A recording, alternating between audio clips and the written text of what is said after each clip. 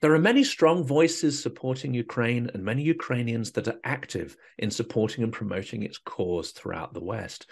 Few are more vocal and effective than Yana Rudenko, and few followed with more enthusiasm and affection. She has a strong voice on platforms like LinkedIn, and despite being repeatedly banned, she bounces back to fight the good fight. Welcome to Silicon Curtain.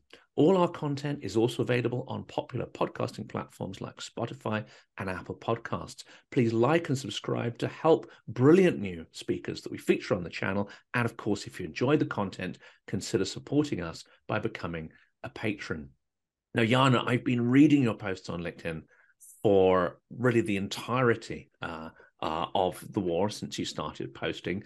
And it's a huge, huge privilege to be able to speak to you today. Thank you very much for having me today. And I'm very honored and also privileged to be able to write, and also people who are interested in my content that I'm sharing. And I'm really I'm very grateful for them to be interested in such topic. Now, you have a really strong following on LinkedIn, and I know how incredibly tough it is to actually build an audience and to get engagement. And for those who aren't familiar with your material, we will, of course, post a link so they can find it. But you create text-based material, you do sort of video blogs. Could you describe to me how your activism began and how your technique has evolved over the months to build the incredibly loyal and fanatical audience that you now have? Thank you for this question.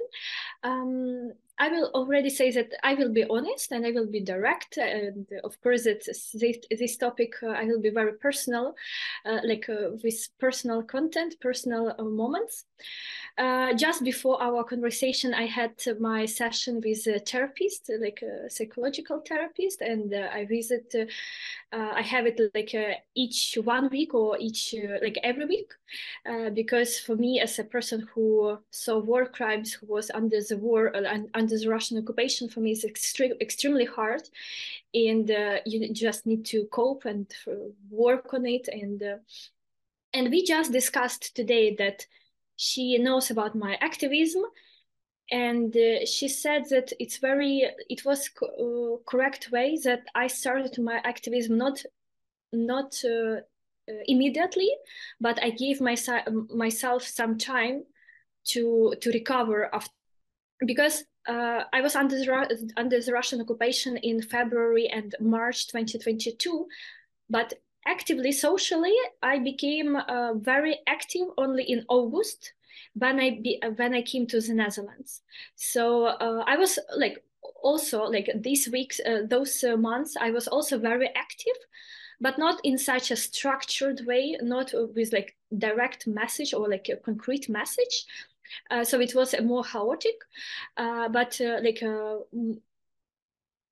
I think that I started my LinkedIn profile, working on it and being very active only in August, because I needed those months to recover, because I wasn't able. And just imagine how many voices of Ukrainians are now muted because they are not able to speak. Even they have a story to share, but they are not able to speak because some people are now under the occupation. Some people just was liberated, or if war crime happened to them, like as looting or rape, or someone from their family were killed, they are not speaking, and because they are not able physically to speak. And I know this moment.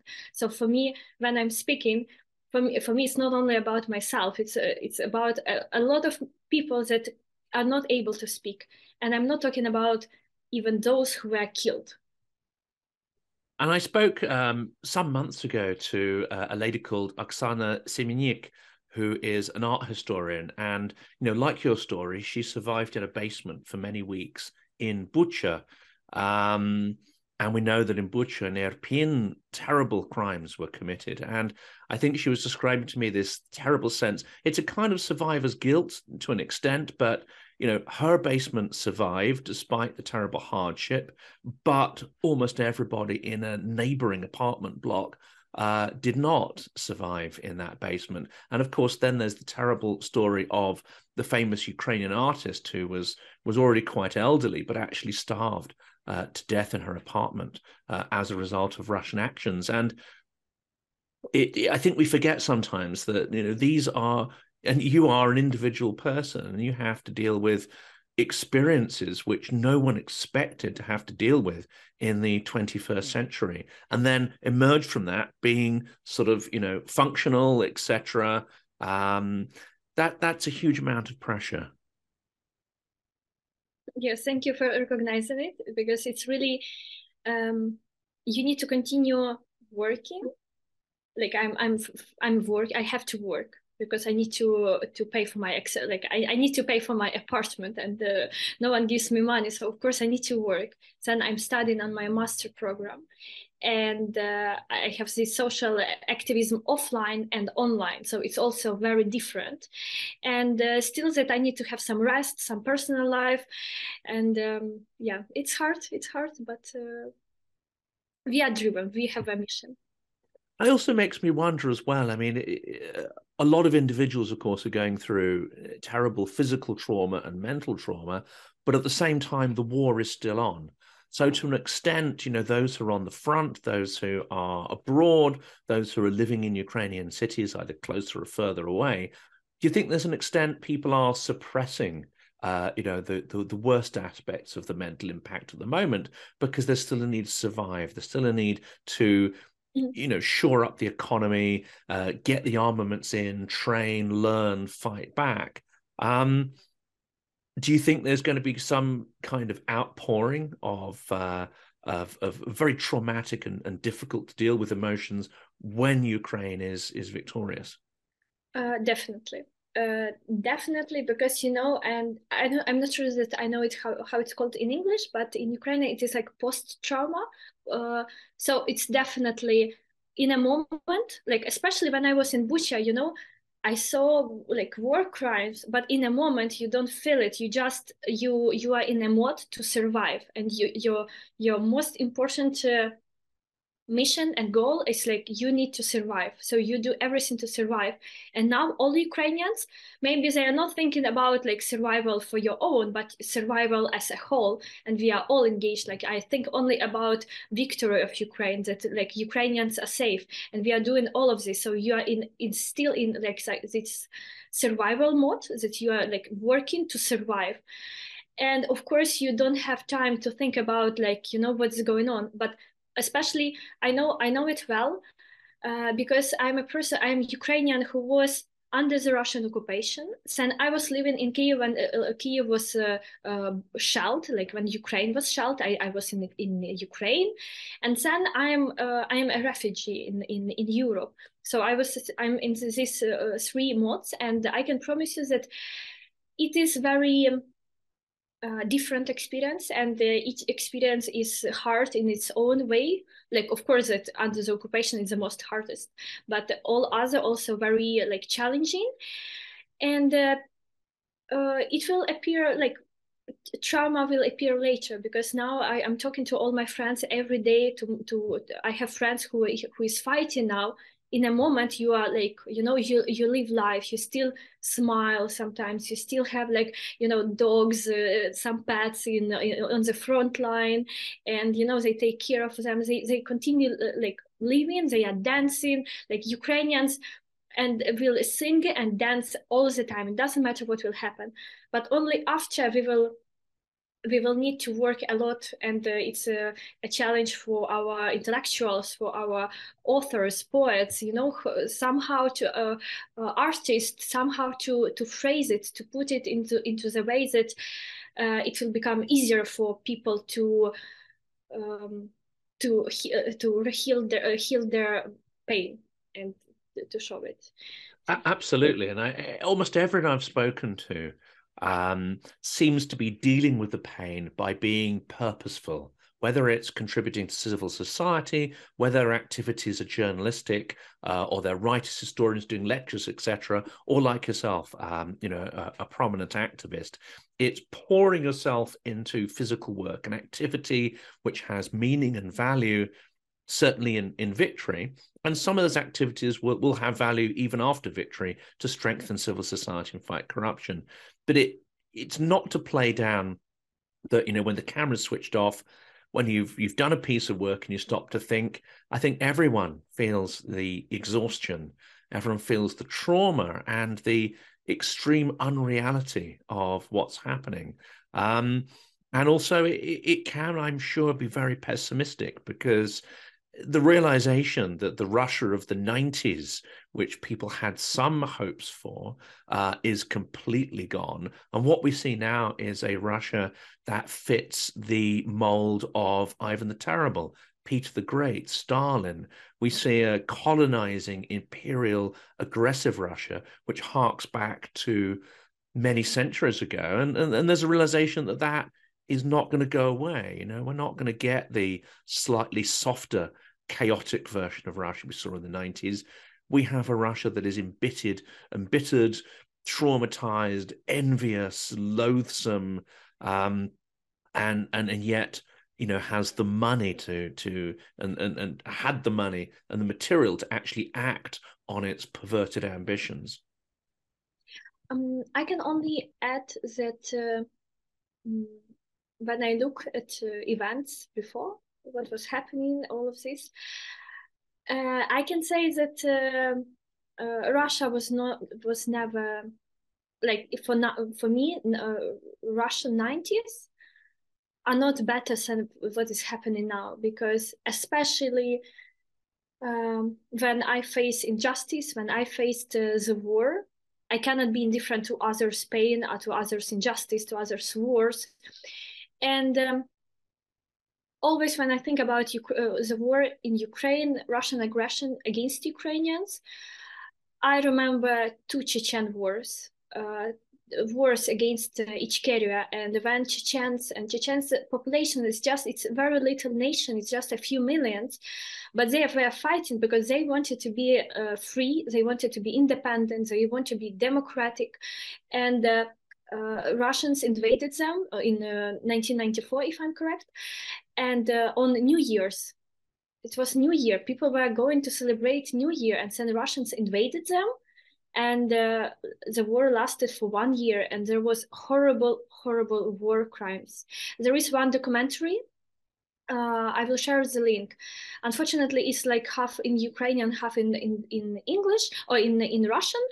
But I think that it's most important just to see what is there. And I watched this documentary only like 6 months ago, like a few, and scenery, what was there, and the description of war crimes is just the same that is happening now. 1994 and 2022, the same war crimes, the same scenery. So nothing was changed. Like, it wasn't good. Like, for me, it wasn't good, because then just before 60s, Ukraine, during Soviet Union, all intelligentsia, intellectuals were killed in Ukraine, were executed by Soviet Union. And then like few years later again, and Chechens, and then Georgia, Crimea, like all of this. So it's happening all the time. So it's, for me, there is no this distinction of like some good years. And also about Chechens. For me, when I was watching that movie, for me it was so impressive to see, to hear what Chechen generals were telling. They were like, there was, they were telling stuff that me, as a 24-year-old Ukrainian, I can say the same stuff about Russians, like specifically the same. And like, compare Chechen 50-year-old general and then 24-year-old Ukrainian, like 20 years later. I can say the same stuff about Russians. They committed the same, so it wasn't changed. And the first Chechen war was without Putin, so it's not about Putin. That's right. And there's, I don't know if it's part of that documentary, but I've mentioned it in interviews last week. There's a clip of an interview with Dzhokhar Dudayev, who's one of the Chechen generals, or the leader, in fact, who was assassinated just weeks later by the Russians. Not only did he foresee that Chechnya would fall and that it would become a sort of warlord governed vassal of Russia? He also predicted that Ukraine would be the target. And as you say, his predictions and comments on Russian imperialism are incredible. But what also brings that to mind is that at the time, Russian foreign propaganda was incredibly effective at labeling the Chechens as terrorists. The fact that they were non-white, the fact they were Muslim, the fact that we knew nothing about them locally meant that Russian propaganda was extremely effective. We saw the same thing in Syria, where Russia was supposedly, fighting ISIS and bringing its own version of order. But also we see the same war crimes on a vast scale, the bombing of civilians, the erasing of cities to their very foundations, block by block, the bombing of hospitals.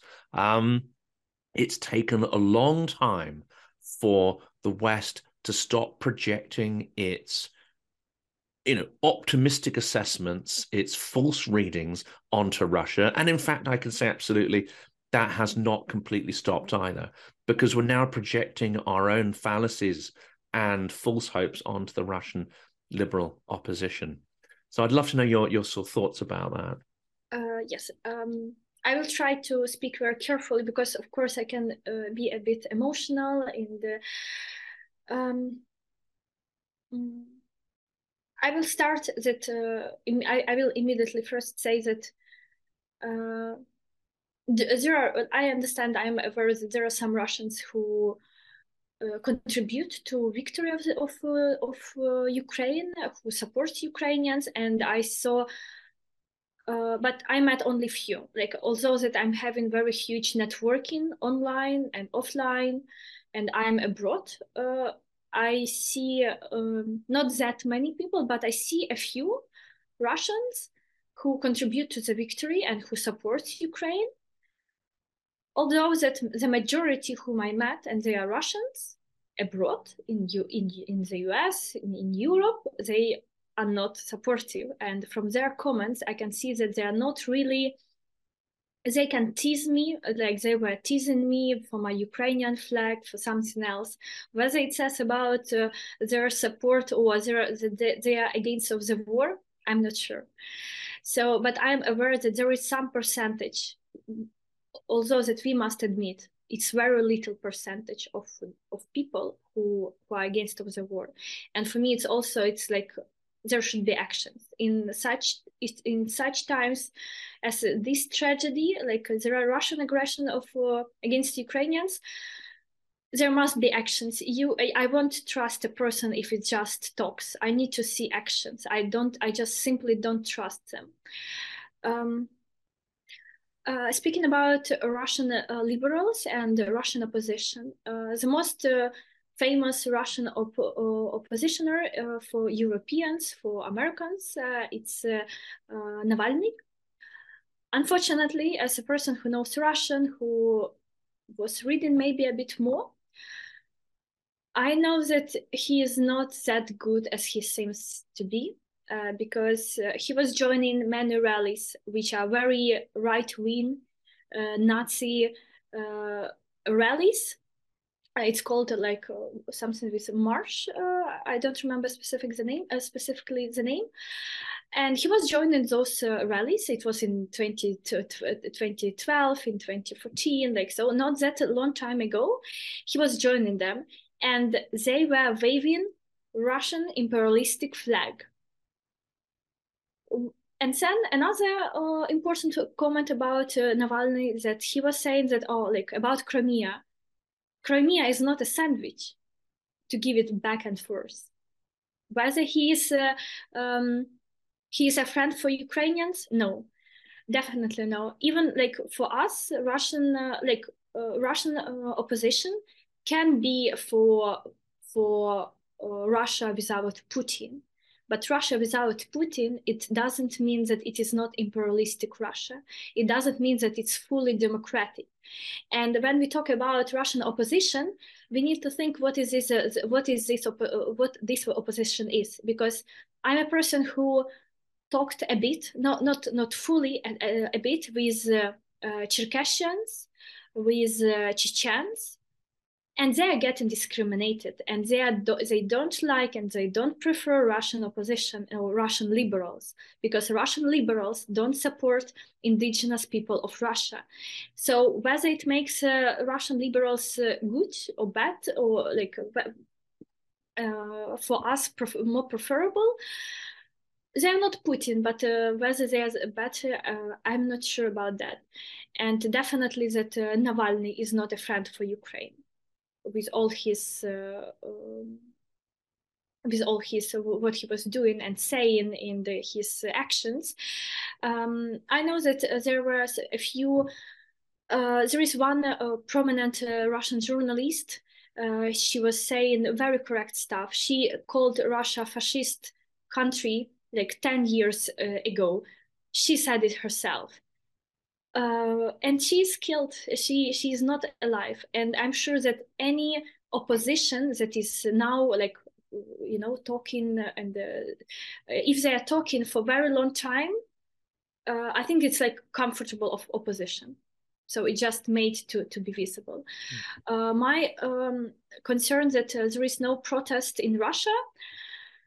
I see a lot of nations protesting. I see Iranians. Whether for Iranians it's safer to protest than for Russians, it's not safer. Like, it is not safer. Like, it's even like, I can say that it's even more dangerous for Iranians to protest, to rally, than for Russians. So for me, this topic of security, that it's not safe, it's not really the topic, because give me at least one uprising, give me at least one example of one protest or uprising or something when it was fully without violence. No, it's like you are changing the regime, you are making it more democratic, but you are doing it like you need to change it. So it's always with uprising, it's always with some it's not safe. But like, if you stand with the idea, it is not safe, but it's your way for democracy. You need to liberate yourself. No one can liberate them. And so for me, when I think about Russian rallies, they are not safer, they are not more dangerous than rallies in Iran. And opposite, it's more, if they rally a bit, the whole world will see. But if Iranians rally, people, the world doesn't look to Iranians that much as they look at Russians. So it's very Russia-centric. Of course, you do get Iranians abroad with very vocal protests. You get Syrians abroad with very vocal protests. As you say, they're not covered that much on the press. There's a sort of institutional bias, obviously, against certain parts of the world that are less familiar to a Western audience. And if there were Russian-led protests, they would get a huge billing. And this, for me, is the biggest disappointment. It's the lack of activism. It's the lack of organized activism. Now, again, it has to be said, I've been on lots and lots of marches, and there have been individual Russians there. They will hold Ukrainian flags, and in effect, they become Russians that are supportive of Ukrainian victory, but I suspect they lack an idea of what victory would mean within a Russian context, in a democratic Russia. So they lack organization. And that is extremely worrying, isn't it? Because Navalny is in prison. There are other leaders as well, like Karamurza and Ilya Yashin. There are some strong, more democratic voices, I would say, than Navalny even, but they're either in prison or abroad or silenced. There seems to be very little in the way of organization, very little in the way of effective activism. And this is where Ukrainians provide a strong contrast. There are so many events in London and around Europe being run by Ukrainians. Many of them are women. We'll come to that in a minute as to why women are playing such an extraordinary role in this Ukrainian sort of political renaissance. But there are events, there are conferences, there are lectures, there are constant examining of the narratives of history, mythologies, literature, and trying to reinterpret what that might mean in today's context. All that seems to be absent, apart from a few prominent historians, a few, as you say, interesting voices on the Russian side, but in scale, it just lacks the scale of what we see in Ukrainian cultural and civil society. I would like to say that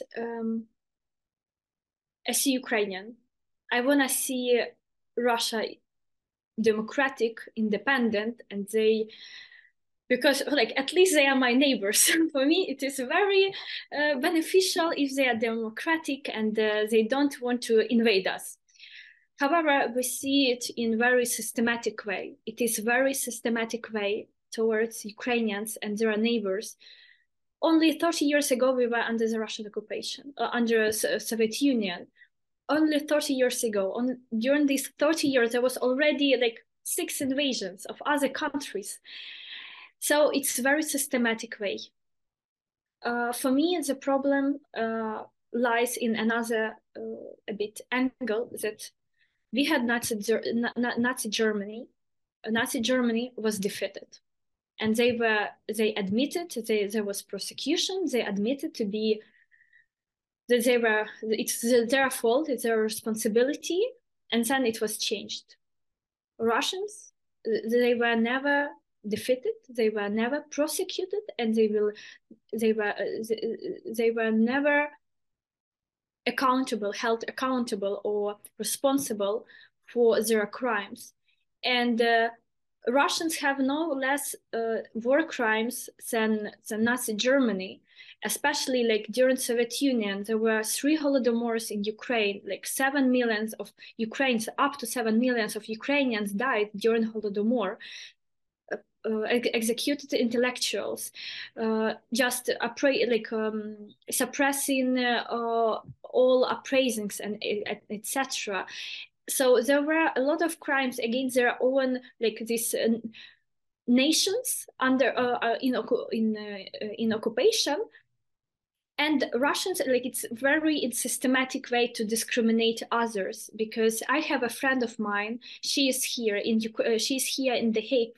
We work together a lot, and she's 18-year-old Ukrainian. But it happened that she was living in Russia with her parents, and she told me that from her childhood, all these years that she was living there, she was discriminated by Russians in Moscow, white Russians, and she is white. So, it cannot be a race, but just, oh, you are Ukrainian, Hohlushka, Hoholka, and all of this. And it's just in a way of communicating. For them, it's fine that all are nations close to them, neighbors are they are higher than all others. They are better. They are, although there is nothing better than, I cannot say anything that they are better in. So for me, it's a very systematic way, and for me, it's also the way that Russians were always under one leader. So they got used to have a leader who will lead them, and it was never really democratic. And we call I'm sorry for saying it, but in Ukraine we call Russian slave. They are slaves. Their mentality, it's just mentality of slaves. Whether it was safe for Ukrainians to upraise in 2013 during the Maidan, Euromaidan, or which was later called Revolution of Dignity, no, it wasn't safe. We were we were already going to dictatorship. We were there, and I remember that night very precisely, because I was having my one competition, and then after that competition I talked with my friend, and then next day I woke up very early, and I was texting with friends, and they told me that we got beaten on just Maidan Nezalezhnosti in city center of the capital. Students who were 17-year-old, they got beaten But Ukrainians, what was the reaction of the society? We won't let our children be beaten. You are like, because the power is in the hands of the nation, not in the hands of the leader.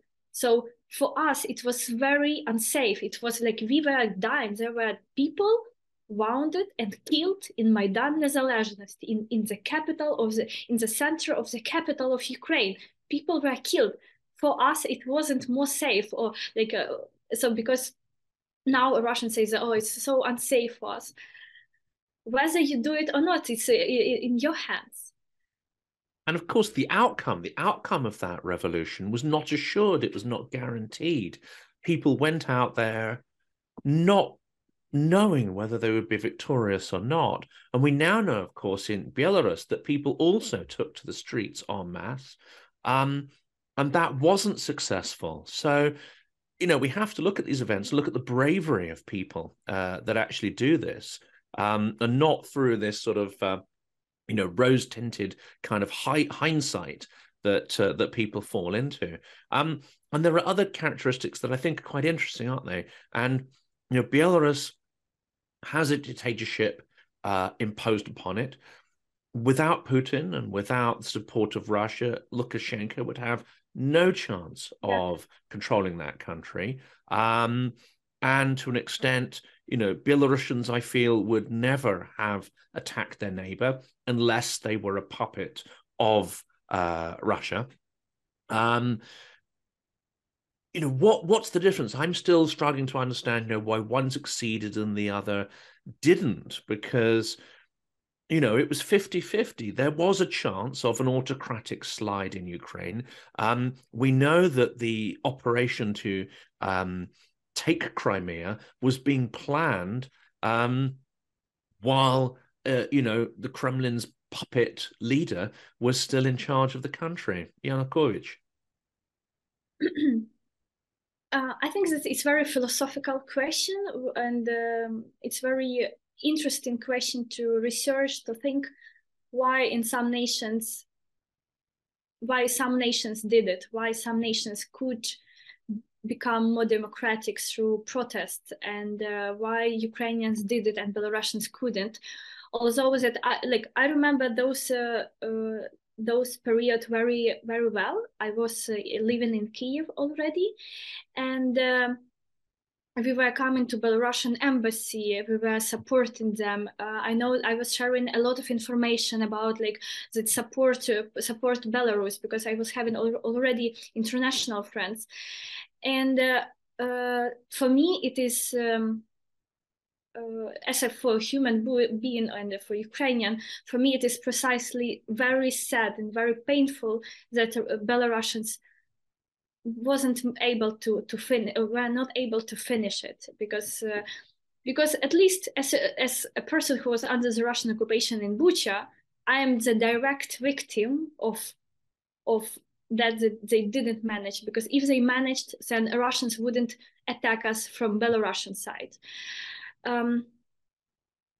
We were talking. I remember a few posts on social media about it, and I think that that Ukrainians have this very long history of fighting for independence.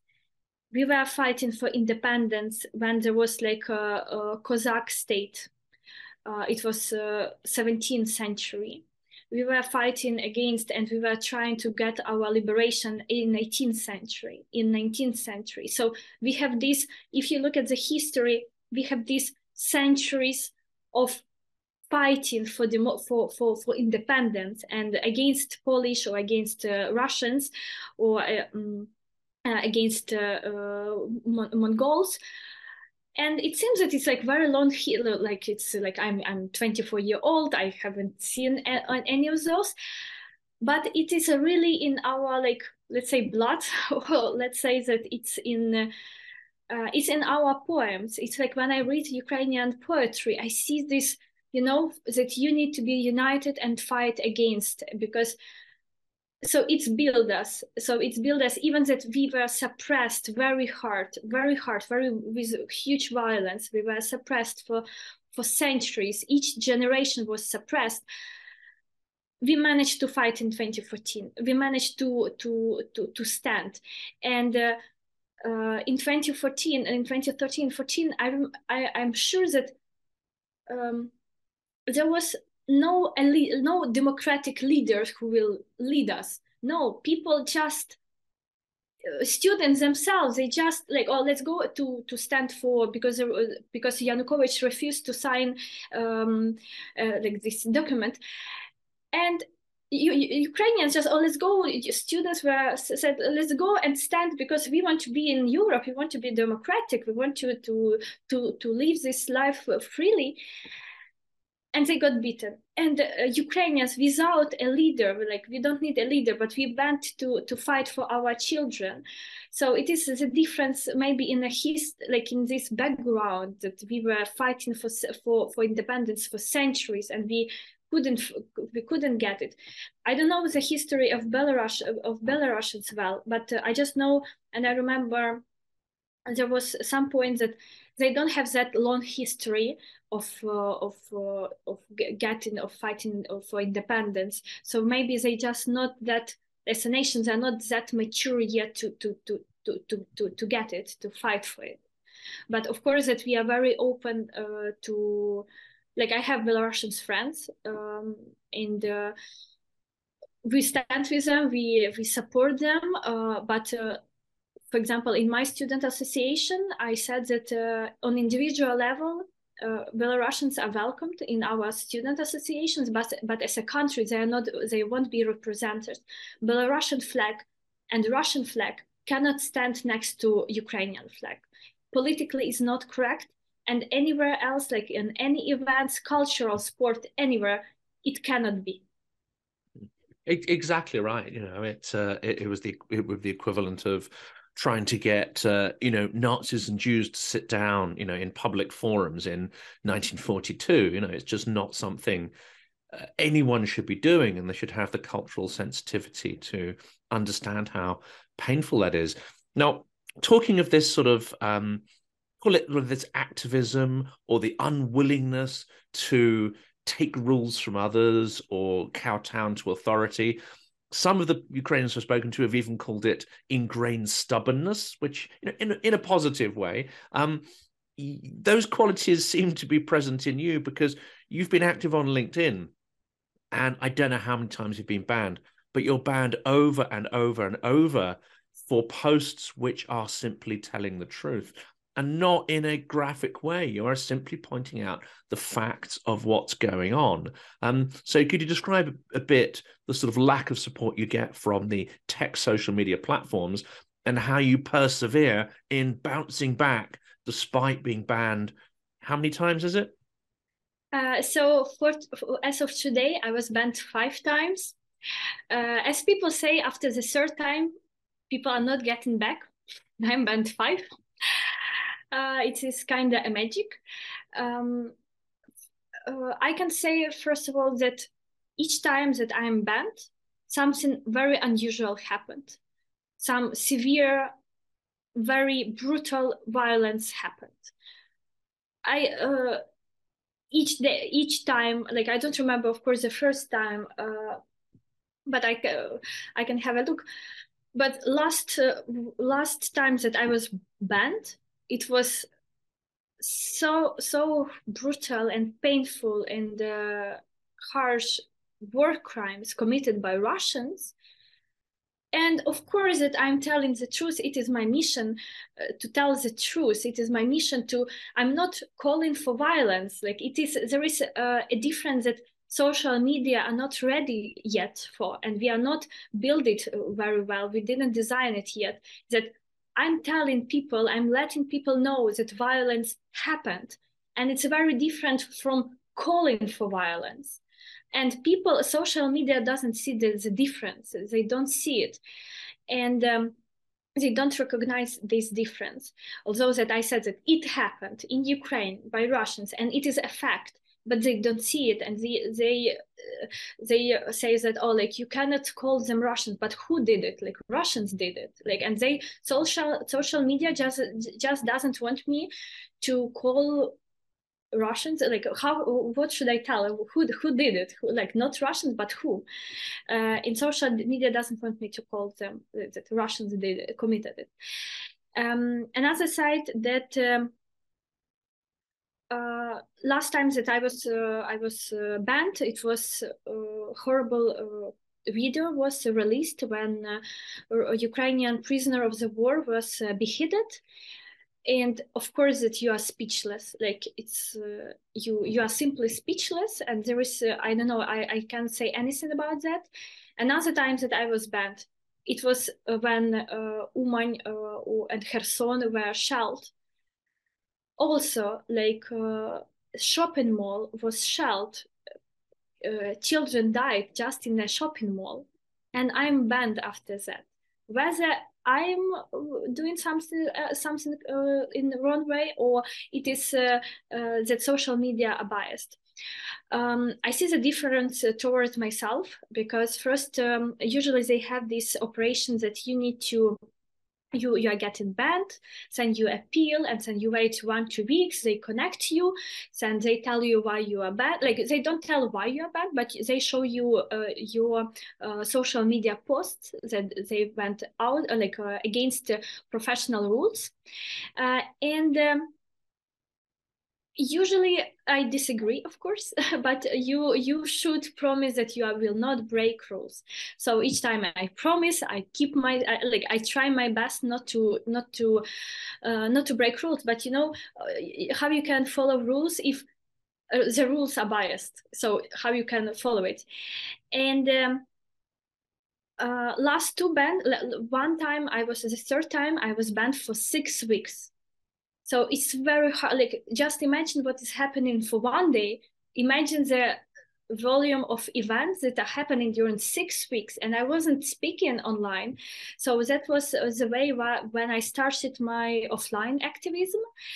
And then last two times that I was banned, I see the difference towards of LinkedIn towards me, because they are getting banned me very quickly, but then they very quickly they are getting me back, back, because I receive a lot of complaints from Russian bots and trolls, so I'm getting deleted.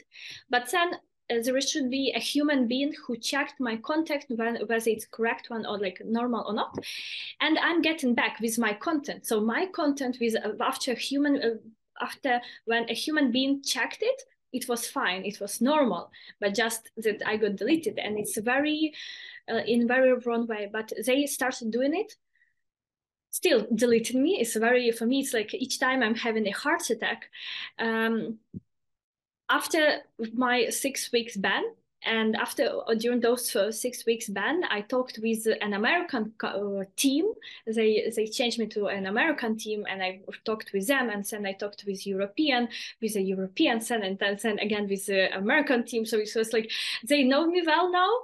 So I'm sure that there is one LinkedIn professional who checks my content. Yeah, but. And that's it. LinkedIn, yeah, it seems to be more of a bureaucratic problem there. And the way you describe it, it sounds quite confusing. And they're probably quite confused behind the scenes about how to deal with Russian trolls and bots. Twitter is a very different case, however, isn't it? Because in the recent hack of Yandex, and also there was a leak of the Twitter algorithms. And certainly there seems to have been a conscious effort in Twitter to downplay anyone talking about the war, anyone putting forward a Ukrainian point of view. The NAFO network, NAFO network. So I'll be picked up on my pronunciation of that by people if I get that wrong. That also has been muted deliberately. So that's not just a sort of institutional bias. That's a very specific bias against the Ukraine point of view and those who are supporting it. That is extremely concerning, isn't it? It is very dangerous. It's very dangerous not only for Ukrainians, but for free speech of Europeans. And I think that Europeans, Westerners should be the first one who should be very concerned about the topic why Ukrainians are getting banned. So it's not only about Ukrainians, but it's about your freedom as well. And I have very good example about Twitter. When I was banned the first time, I remember that I saw a post of someone that Medvedev was writing about that, like, Ukraine shouldn't exist, this country doesn't exist, and all of this horrible propagandistic stuff, and which was also violent. And the post, Elon Musk refused to delete that tweet. But then there was a screenshot of a Ukrainian woman writing about Russians, also in a bit violent way. I agree that it was a bit violent, but it's the same level as Medvedev, or even like a bit slighter, because she is just a simple person. But that guy is like with a huge following, and he is a politician. And Elon Musk, like Twitter, deleted her post and banned her, but they didn't ban Medvedev. And as I know from last news, that now either all profiles or some Twitter deleted this, that it is like a Russian government profile, but it should be written there, like people should be aware that it's Russian media, that it's Russian governmental profile. And I think that they changed something there. Unfortunately, it's like it's very dangerous, because as a friend of mine said, like Marijn Marcus, he's a data scientist, and he's also very active on LinkedIn, that 90% of the war is information. 90%. It's about what messages you send, what do you know about the war, what do you know about the past, because the war, Russian aggression against Ukraine, the war didn't start in 2022.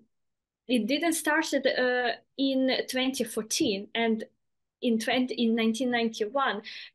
There is a long history, and to understand the context, you need to look at the history. But for us to show the history, we need to speak, and we shouldn't be muted, but we are getting muted all the time. Absolutely. And I mean, the last area I wanted to focus on really leads on from that, and it's traditional media. And I would have liked to think that traditional media would have a bit more depth and a bit more nuance behind it, perhaps, than social media. But nonetheless, we still see war fatigue. We see a lack of stories about Ukraine in the mainstream media. They report the high-profile events. Of course, they report the drone attack on the Kremlin. And there still seems to be a very strong Moscow Kremlin-centered bias, as you said, an editorial bias in choosing stories from that point of view. Whenever I go to events in London and they come to the Q&A, whether it's sort of reporters or academics or the public, almost all the questions are led by, what does this mean for Russia? Or it's like, blah, blah, blah, blah, blah, Russia, and then, Ukraine as a footnote, rather than, the opposite way around. And if, like me, you don't watch that much of the mainstream media because it's not very informative, but when you do dive into it, you find that there's all sorts of ignorance, bias, both unconscious and maybe even conscious sometimes, that again presents things from an entirely, I would say, either Moscow-centric bias, or is just sort of ludicrously superficial or even overly optimistic, especially when it's talking about, resistance in Russia, or people who are being drafted, who are against the war. I mean, there's all sorts of sloppy language and sloppy thinking. Do you find that as well in European media that you look at? I see it everywhere. I see it in each level. Starting from social media, finishing with traditional media, and also when I talk one-to-one to people, because I talk a lot with Western Europeans, I talk a lot with Americans, and I see this optimism, but there is no reason for optimism, to be honest. I don't see any sign for you to be optimistic about democracy in Russia. Like, I don't see those optimistic signs, because I talk with Cherkessians, and I talked with one girl on Twitter, and she told me that I will not reveal my name, I will not reveal my appearance, and she refused to speak with me like on a call, because she said that two of her relatives are right now are in prison, captured. There is no sign of democracy in Russia, because for me, democracy towards Russians in Moscow, like those, like, you know, white, like, I will say white. I'm also white, but like those Russians who are like in Moscow and they are rich and they don't suffer. For them there is a democracy because they are rich, they are Russians, everything fine with them. But what about Chechens? What about Dagestan? What about Cherkessians? If they will live democratically, for me, it will mean that Russia is democratic. But now there is no democracy, and there is no sign for democracy in Russia, because so it is that. And about traditional media and about it's very Russia centric. It's very about Russians and what Russians do and what Russians think, and I don't know why it is like that in minds of Westerners, because maybe because Ukraine started to be very active in communication only like recent years. But before, we were never active, like we were never targeting you, we were never sharing with you about us. But Russian propaganda has been working for centuries. For centuries, they are donating money, they are showing that they are rich, they have great culture, we have great sportsmen, we are awesome, and it has been happening for centuries. Although that about culture, half of their culture is stolen from other nations, so it's maybe even more. And when unfortunately I become very upset, it literally, you know, when like I'm talking a lot and I'm spending a lot of my time, efforts, and for me it's painful because every day I have to speak about Bucha every day. To be honest, like for me, maybe it's harder to be in Europe because now I need to speak about Bucha every day, but maybe in Ukraine I wouldn't need to speak about it. And when I speak about it, a lot of people ask me, oh, what do you think about, what is your, like they hear it, they hear my story, and their first question will be, oh, what do you think about Russians? What is your attitude to Russians?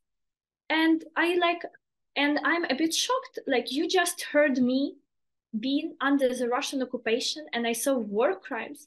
But your question will be not about how are you, how is your family, how you're coping with it. Maybe you need help, do you need anything? But first question will be, but what is your attitude to Russians? Do you think that all Russians are responsible for the war?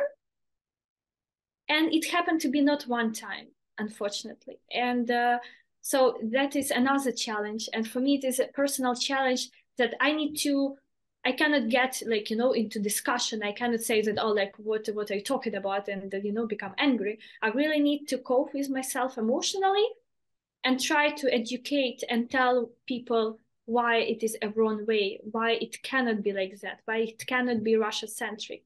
And as I said earlier, Russian centricity is in academia, is in media, it is in business, is in on individual level. So well, we'll end on a more positive question because we'll talk about Ukraine, and I think it's appropriate to end it on Ukraine and not talking about the aggressor. But one thing I wanted to point out that occurs to me, which what you just said, Russian propaganda is extremely expert at weaponizing its victimhood or its perceived victimhood. This is the same psychological propagandistic trick we saw with the Nazi regime. You know, they're being aggressive, but they blame somebody else for that aggression. We're only defending ourselves, blah, blah, blah. I mean, Russians, again, have done this for decades, is poor little Russia. Look at us, always invaded, all this, oh, you know, etc. And it's extremely effective. And that is one of the last mythologies that I think needs to be tackled, because it is an imperialistic, aggressive colonial technique, which we really need to kind of weed out of the Western narrative and coverage of Russia. Yes, many people suffered in the Second World War, and in fact, the majority of the suffering and destruction took place on the territory of Ukraine and Belarus, not Russia itself. But let's not mention the word Russia again for the last few minutes of the interview. Let's turn to the health of democracy in Ukraine. And are there reasons to feel far more optimistic about the evolution of civil society, democratic institutions for the entirety of Ukraine when it's liberated? It is an amazing question. And I must say that I'm so proud and I'm so glad how Ukrainians reacted to the Russian aggression, because first, before in January, in February, people were speaking and people were like a bit depressed, and of course it is very depressing news, like that you will be attacked.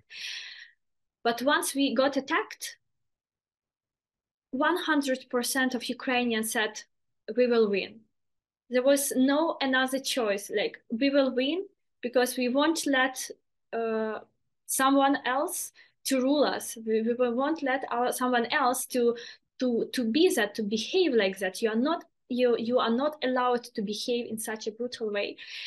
And it's mainly about civil society, because civil society started, for example, like in my experience, it was 7 a.m. and I was texting to all my friends. So like wrote in all social media that we got attacked. What we need donations. We need people to talk about it. And it started from the first day. And like we were all active. And Elon Musk says that, oh, there is so many Ukrainian trolls. But to be honest and to be like, it's sad, but when your ship is sinking, you are calling SOS. Like, it's what you do. You are screaming, help us. Like, so all these Ukrainian trolls, they are really real people who are sitting right now in the basement. I was the one who was sitting under the basement, and I was in a chat with girls writing about on social media, on media, contacting global media, international media, to write about Ukraine. And I was in the basement. But of course, like in a day, I lost all electricity. There was no chance to help me. But for me to help, I need to help myself. But how we started it from the first second, that you need to be active on social media. And it's also a lot about your talents. Some people will be active on social media as I am. Some people will go to volunteering because they are better with like these shipments, with logistics. They know what to buy. They are more into like this stuff. Some people will go to fight. Like how many Ukrainians went to fight immediately? First 3 days, there was lines, there was thousands of men standing, and no one pushed them to fight. They all stand themselves. They got their own, like if you own a gun, they took it and they were fighting. They went to the army to defend their own country. And how many, another topic, it is about our volunteers. I'm so proud to be like a Ukrainian because of our Ukrainian volunteers themselves. They said, okay, we are collecting money. We need to buy for this brigade. We need to buy a drone. We are collecting all like for a drone. And for this brigade, we need to buy a car. So we are buying a car. And it's like, about the level of unity and about the level of trust. Ukrainians trust themselves, like each other a lot, because of course, I'm young. I don't have that much money, but I remember that I spent like immediately the whole salary just to all these fundraising campaigns for cars, for shipments, for drones, for etc. Because you trust, because you know that you see that this person is a sister of that, like she has a brother who fights in that brigade. So you really trust the person, because a person will want to save her brother. She will make everything to save her brother. Or you see that like it is a wife of someone, or it's her father is fighting, or you see that they are in that community, like, and you will do it, and you trust, and you, how like we were so active and everyone was engaged into victory of Ukraine and are engaged, because either they were protecting their own city, or women were cooking, or we were making this protection stuff. And all of this were happening, and each person found something to do. There is no single person who did nothing, like except me. I was in the occupation. I was doing, I was surviving. But you know, everyone was engaged, and it was like for a very long time. Of course, that after a few weeks, after a few months, people had to start working. So if you are doing nothing, you are working for the victory. If you are working, then you are working and you are donating your money, it's a part of your salary to campaigns. And for me, it's very important now to explain why Ukrainians donate money, because for other people it may seem that like Western countries donate a lot to Ukraine, give a lot of shipments, they give a lot of this. So why Ukrainians are donating money? Why you are doing all of this fundraising? You know, that's why of the reasons why Revolution of Dignity was successful. We don't rely only on our government. We do our stuff themselves. Each of us want to be engaged, each of us doing something for the victory. That's why also that, for example, government is bureaucracy, like mainly it's more bureaucratic way. So soldiers need drone, but to wait it from the government, it can be like, you know, a few weeks. But when Ukrainians can just, you know, in a day we donate money, we buy it, and we send it, and so it will save the lives of our defenders already in a week. Or also it's important that, for example, governments, they talk about huge shipments like tanks, some other like cars, some missiles, protection equipments, and they talk less about little shipments like drones, like thermal imaging scopes, or these helmets. So these smaller needs, we do it ourselves, like a lot. And also it's not talking about that we need to help elderlies, or we need to help animals and protect animals, or we do something for children. And it's very, there is so many needs and different needs, and you just engaged into one of these, what is the most important for you, and you help, and you collect money. So it's very important, and it's everything. It's about civil society, and we now train and we build civil society during the wartime. But now we know, and we are so aware that we pay such a huge price for our freedom and for our democracy, that we won't let anyone to take our democracy from us. I think that's the inspiring part of it, is just seeing how many people are active in such a variety of different ways. And not every single initiative works. Not every single initiative is like a blockbuster, but it's that continuous pressure from hundreds of thousands of people sort of expanding freedom like a gas. And to end, I think, on this thought, what we see in terms of how Ukraine has emerged from being a sort of Homo Sovieticus, from a vassal of the USSR, to become a country with strong identity. And now that identity is being projected around the world, I think the next step actually is for Europe and the democracies of the world to actually learn from Ukraine, to renew their own concepts of democracy, which have come under attack and have actually been weakened over the last couple of decades. People have taken freedom for granted. They've taken wealth for granted. They've taken lack of corruption for granted. And I think, you know, a realization of what Russia is, and a realization that you can actually break out of that and embark on a process of change and renewal through civic society institutions. I think that's a lesson we're going to have to learn to save and evolve our own democratic institutions as well. I totally agree with you. One of my main messages was that don't take democracy for granted, especially if you have been living in a democracy for a long time. you got used to it, and it's nice. I'm very happy for people to live in democracy, but we really always need to remember that it can be different. So, and for me, not taking democracy for granted, it's about that you need to protect it and you need to always work in it, and you should always have a strong civil society that will protect, that will watch will watch the government, will watch others whether it works well, because it seems that it's hard to break, but to be honest, it's not that hard to break, like, and you need to always work on it. So don't take democracy for granted. And also that I heard a lot about that some countries were invited into United or European Union easier, so they're not still that democratic. And for me, like for me as for Ukrainian, I'm aware that my country, my government is not like the most, maybe not the most democratic. We have a lot to work on, especially in the terms of rule of law and courts and justice.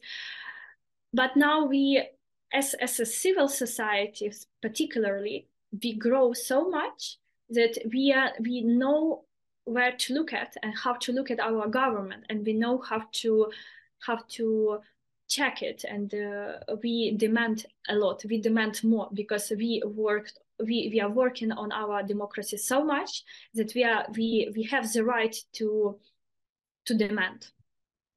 And it's remarkable to see that progress. And, I hope that it continues in future years. I hope it carries on accelerating through and after the war. And, well, I wanted to say thank you so much. I know some of the topics we touched on are tough ones, and we have to recognize what individuals such as you have been through. But I'm hugely grateful to you for appearing on the channel. It's been a massive pleasure getting to speak to you. And I advise everybody to follow your incredibly strong voice on LinkedIn when you're not banned. And if you are banned, everybody needs to pile in and complain to get you back on as quickly as possible. Thank you for giving me an opportunity to speak. It is the most precious for me. Thank you, and Slava Ukraini. Героям слава!